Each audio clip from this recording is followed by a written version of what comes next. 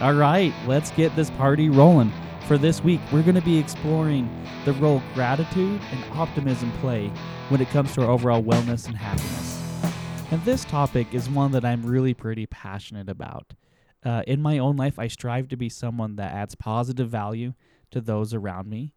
And it's opened up a lot of doors and created a lot of meaningful interactions and relationships.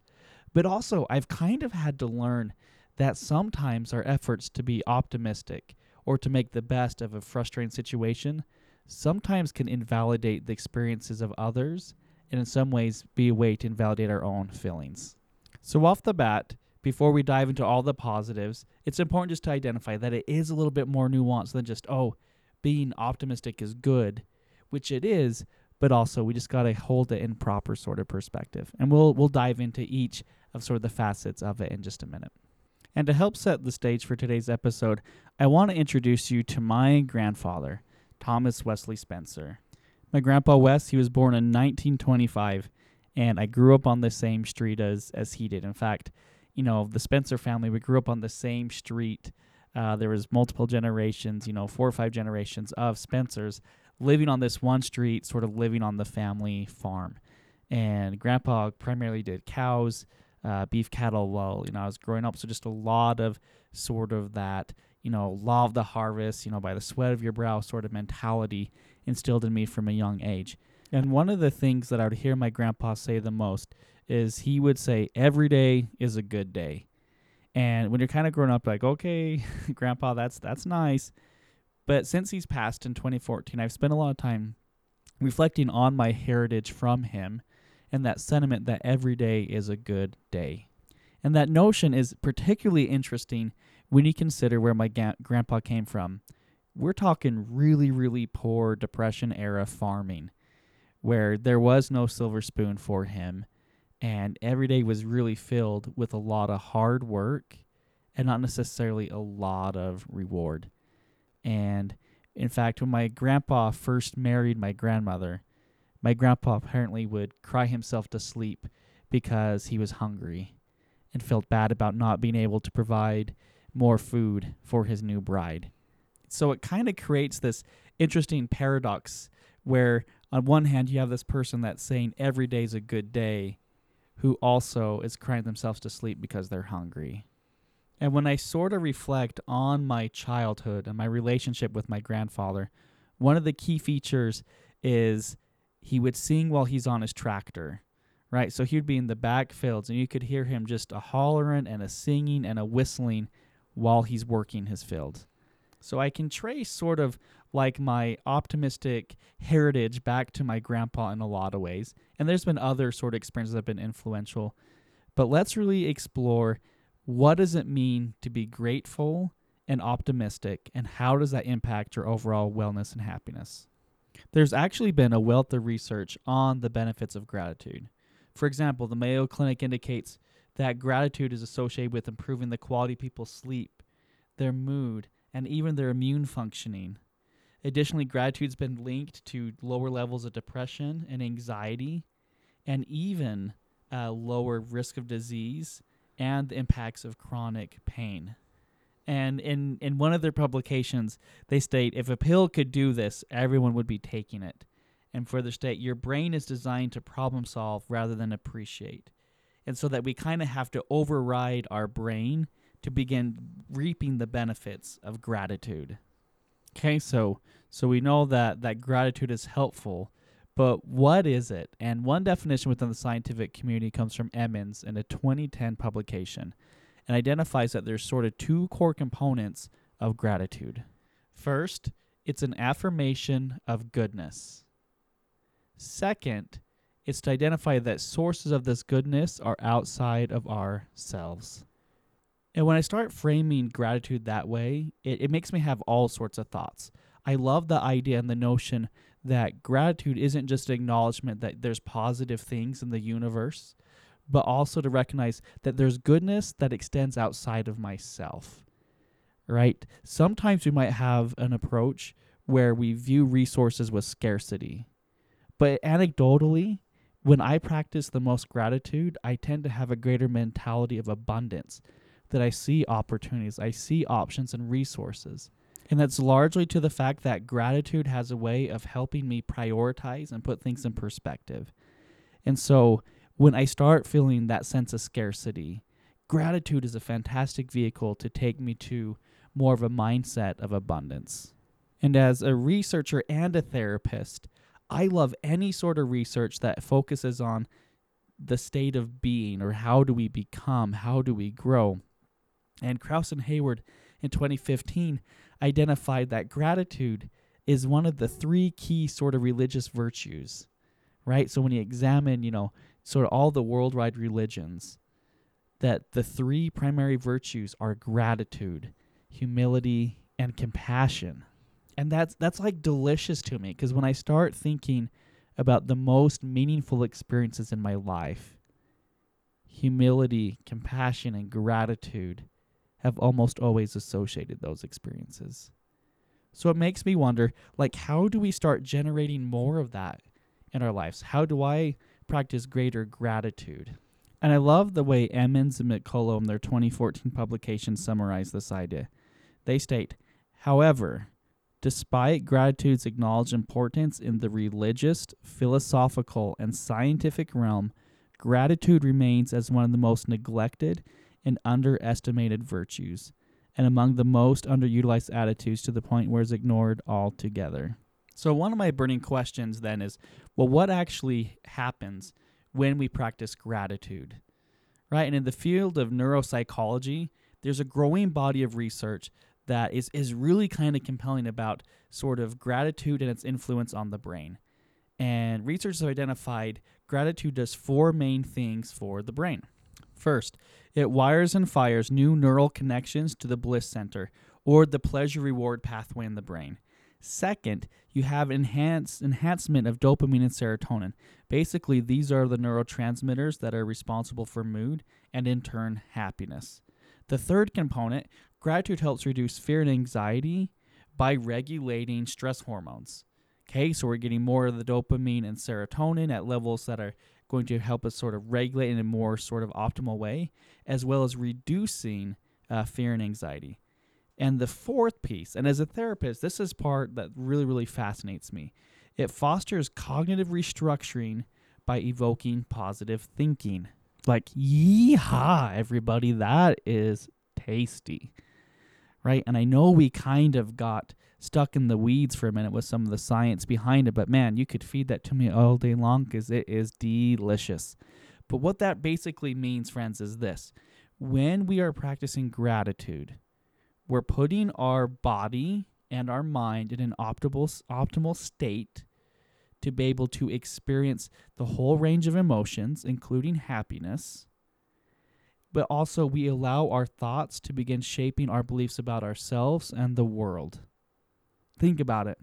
By practicing gratitude, it allows us to experience a fuller range of emotions, and we start to be able to see more possibilities and opportunities in the world. The world itself has not changed, but our perception of it has. And that change of perception can change the way we think and feel and believe where and how we belong in this world. So as a therapist, I use a lot of interventions that utilize gratitude, whether it's journaling about gratitude, whether it's identifying positive aspects about oneself. I engage in a lot of that work. So now is the part where I introduce some conflict into your heart.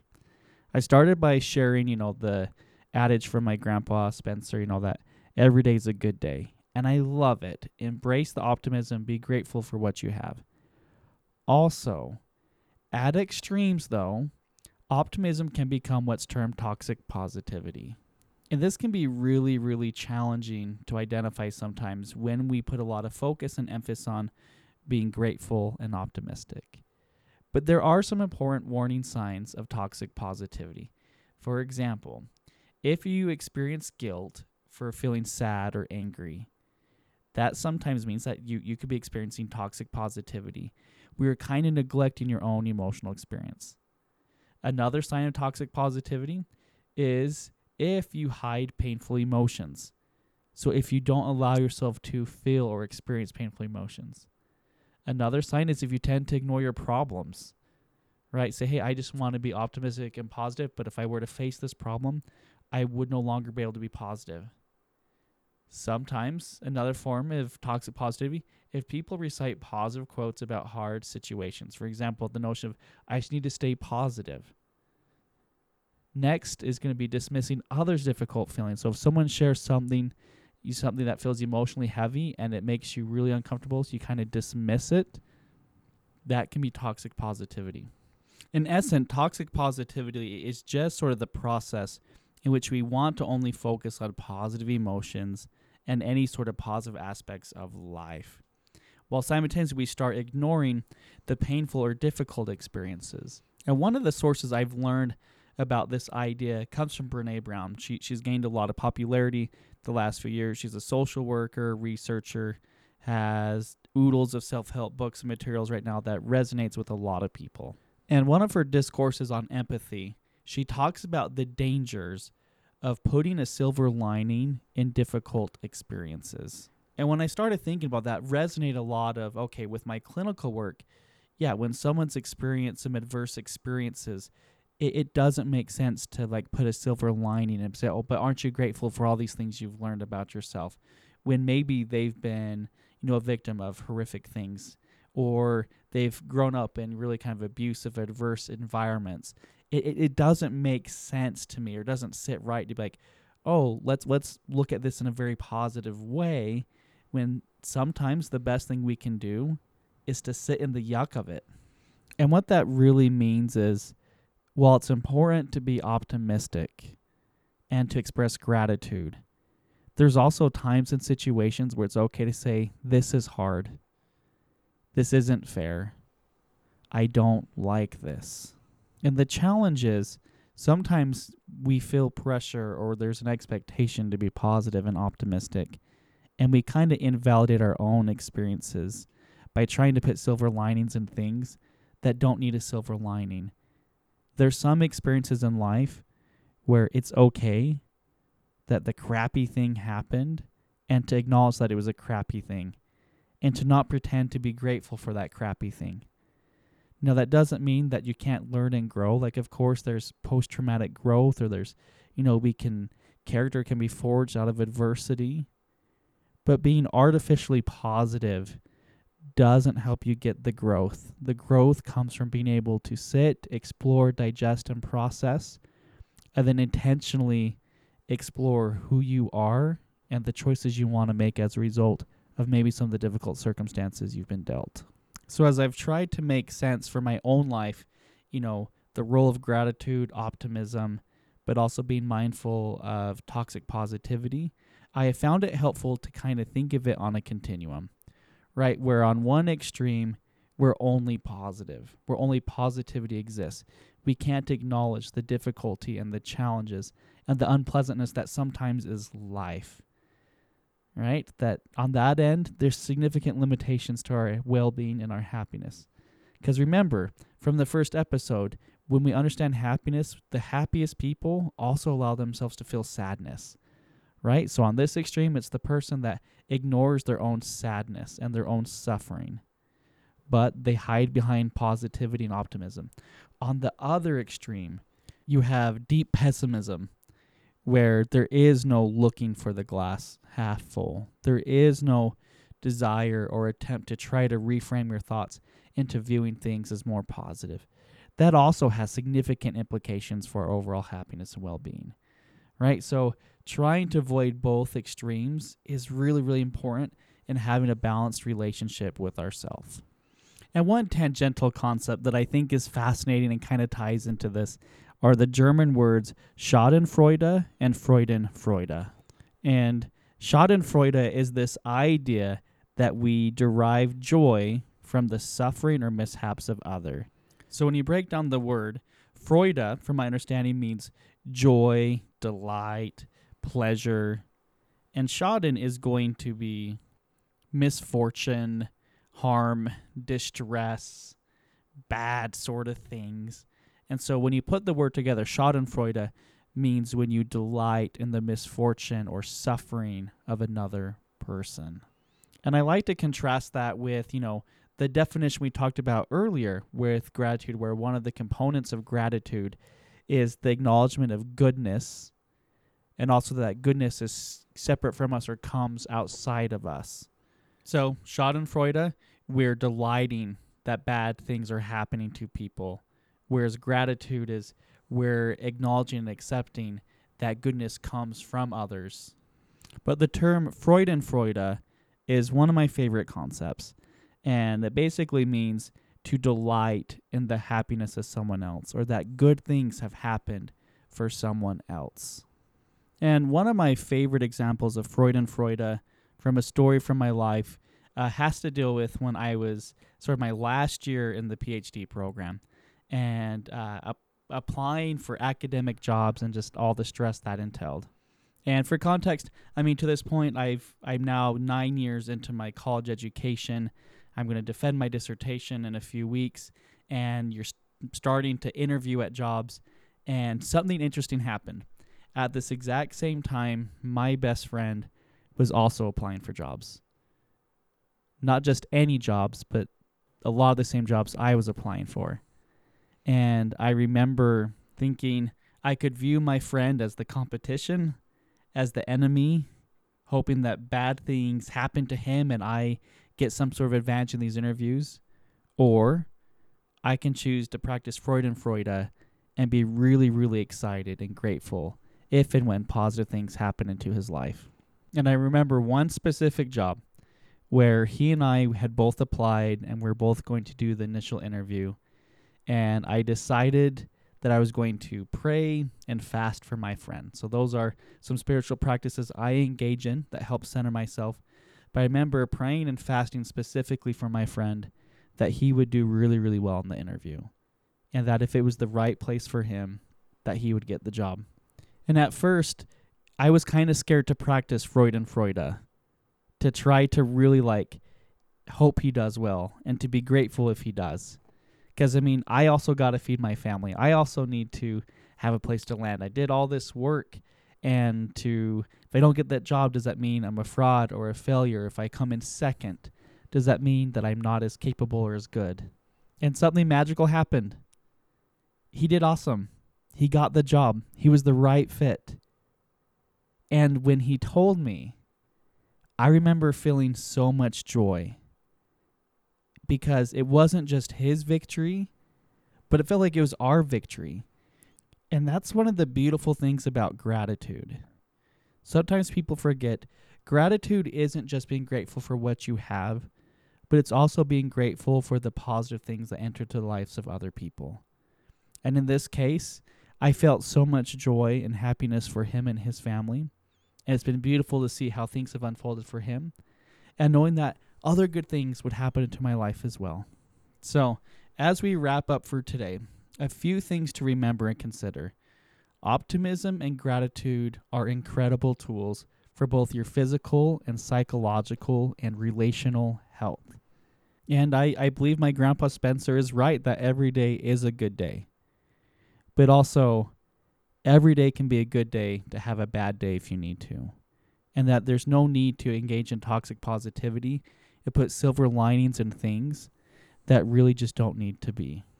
So my overall hope today, folks, with this episode is that you will have a greater intent and desire to implement daily gratitude into your life while simultaneously embracing the fact that it's okay to have a bad day and that it's okay to be able to not have to spend everything positively, and that don't invalidate your own experiences and that of others by trying to keep everything positive all the time.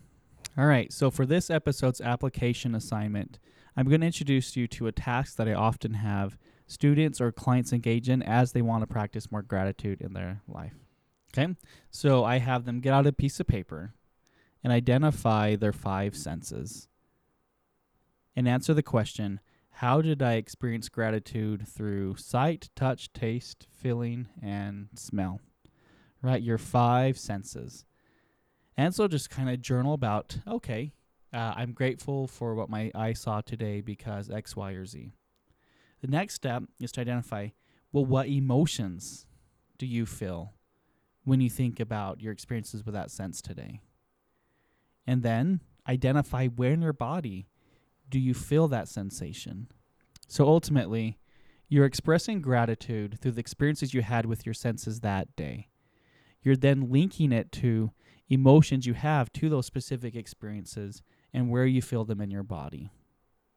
And then the final step is to ask, are there any emotions that I'm ignoring today? Any sadness, loneliness, disappointment that I'm trying to hide, trying to bury, trying to ignore? And to identify, well, where do I feel that? What I believe that means about me. And to begin to explore, how do I appropriately express gratitude for those feelings and those difficult experiences without invalidating your experience by leaning into toxic positivity. So, all in all, friends, I appreciate you listening, and I'll catch you next time, and stay classy and stay zesty.